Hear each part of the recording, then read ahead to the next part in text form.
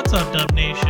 This is the We Believe Golden State Warriors basketball podcast, a sports ethos presentation. Sam Orlick here. Man, Warriors, 2 back-to-back bad beats, absolutely destroyed versus Toronto, and then again here against the Pelicans. Warriors now find themselves 17-20 overall.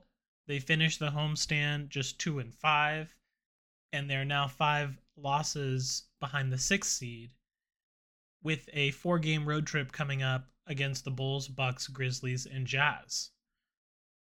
That's the bad news. The good news is Draymond Green suspension has been lifted.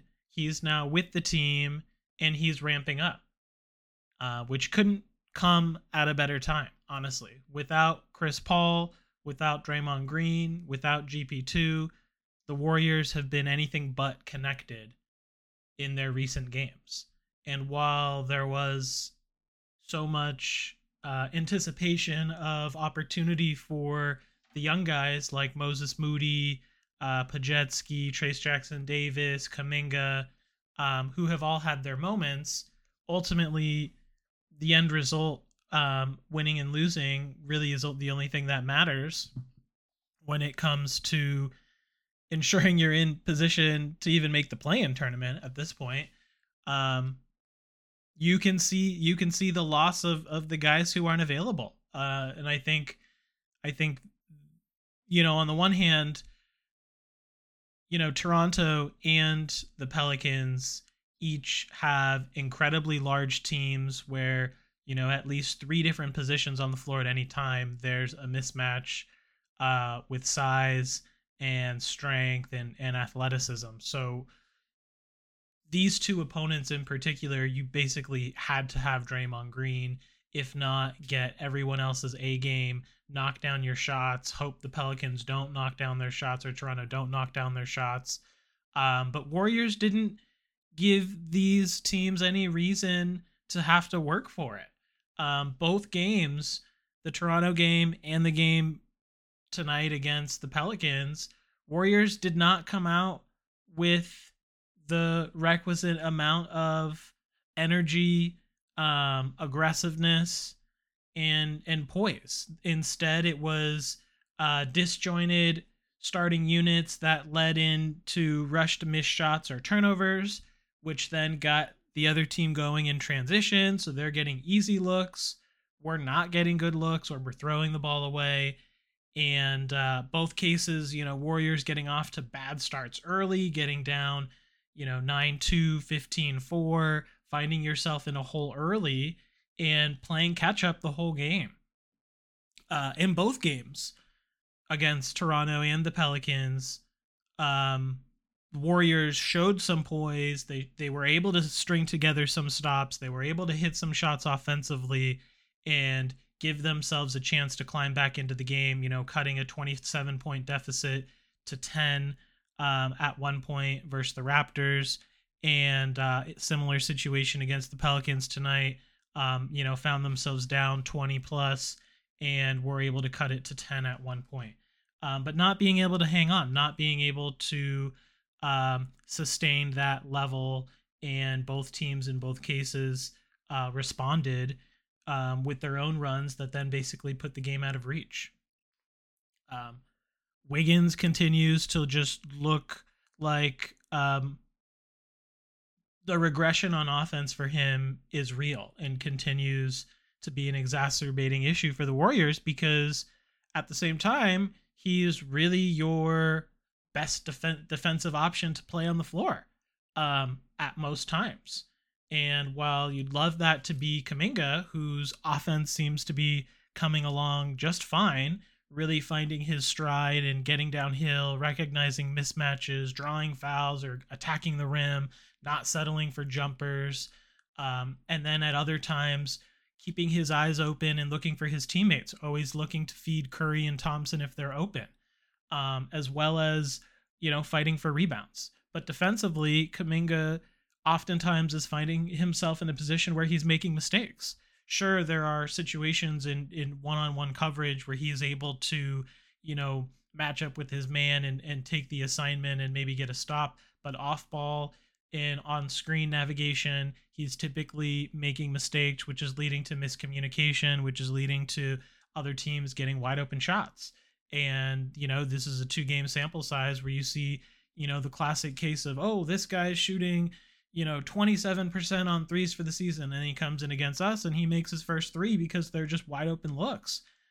Anyone in this league, regardless of your shooting percentage, if given the opportunity and given open looks, you can get into rhythm and you can, have that night be the night that you can get off. And I'm sure teams know that at this point. Going up against the Warriors, our shortcomings and limitations and weaknesses are documented. Teams know that, hurt us in transition. You can turn them over. They're going to make mistakes. Be ready to get out and run and take open shots.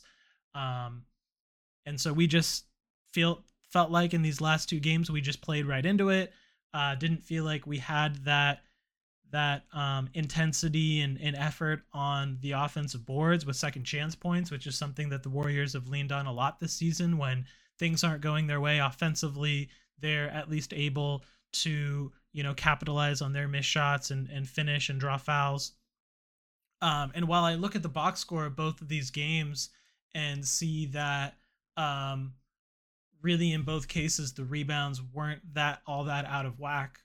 In Toronto, it was 45 rebounds for the Raptors and 43 for the Warriors, 15 offensive for the Warriors, only 9 offensive for the Raptors. And then tonight against the Pelicans, Warriors 47 boards, 14 offensive, Pelicans 51 boards, 13 offensive. So despite the obvious size disadvantage for the Warriors, you don't see them getting beat up on the glass. But what I feel like the box score is lacking is the timing of some of these plays, because in both games there were opportunities where the Warriors, or situations where the Warriors were starting to show some intensity, show some signs of life. Maybe they just got to stop and 2 scores, and then they force a miss, but they don't get the defensive rebound, and the other team gets a putback and scores it. And you're just so close to finishing off that possession, to helping, really get yourself back into the game. And they just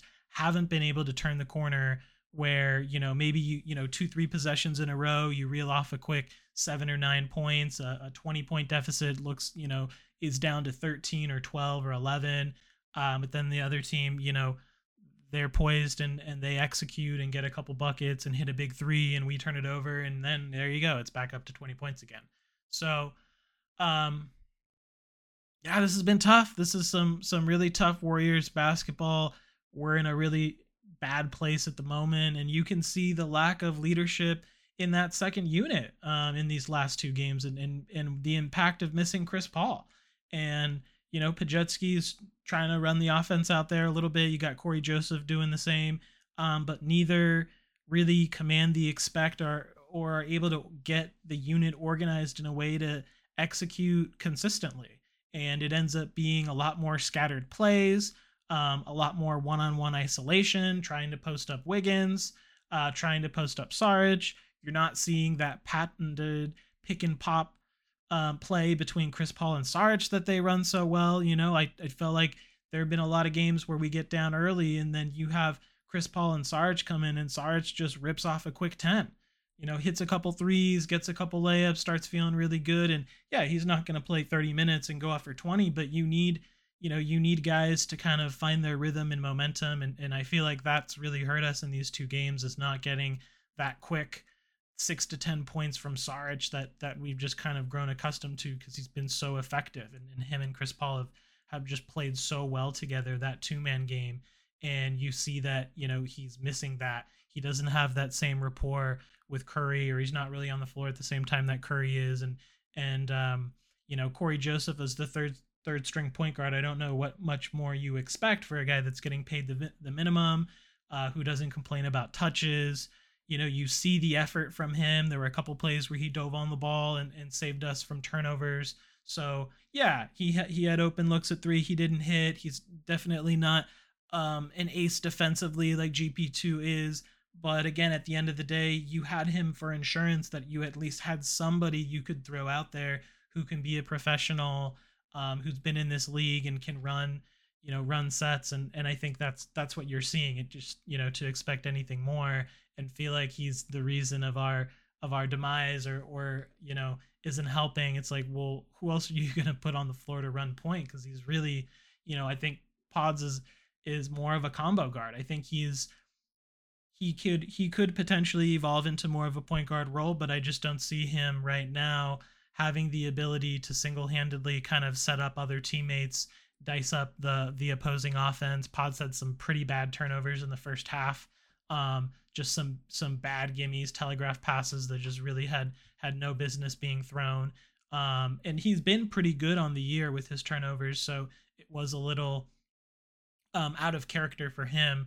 But that's young players. You're trying to learn the game. You're trying to get a feel for it. He's trying to push the ball up the floor in transition and just not recognizing or having the awareness in the moment of the length that is the New Orleans Pelicans, with a lot of guys with significant wingspan that like to overplay and get steals, and a lot of different guys that can do it in their starting lineup off the bench.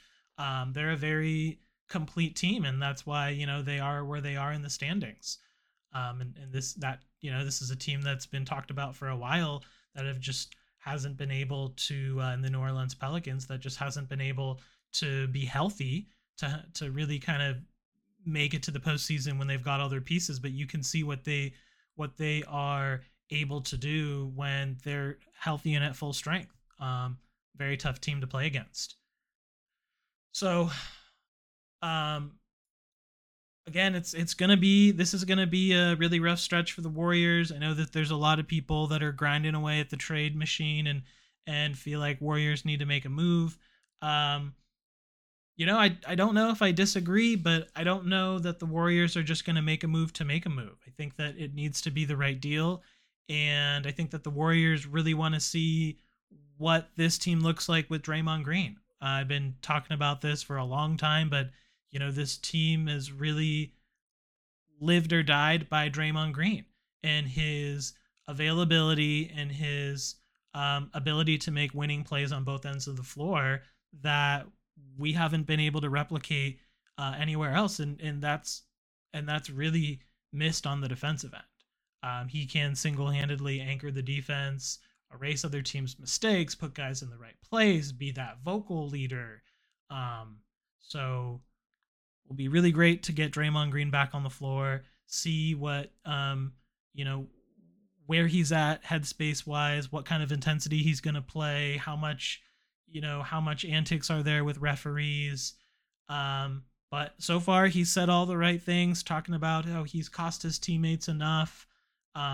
Steve Kerr making comments that, they really don't want Draymond to have any antics with referees at all, just really, ignore them altogether, and that he's run out of chances. This is really it for him, to show that he's beyond, the actions of the past year and a half or so, 2 years, and he can be the player that he once was, so effective and so instrumental in the Warriors winning at a high level.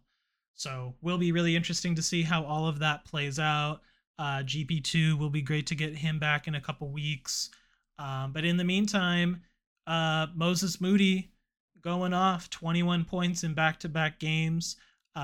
He kind of came out in the fourth quarter limping a little bit, so I haven't seen any reports yet, but I'll be keeping my eyes open for anything that might be going on with Moody that might, keep him out. If that was just maybe, a little soreness that, he's ready to roll for Warriors next matchup.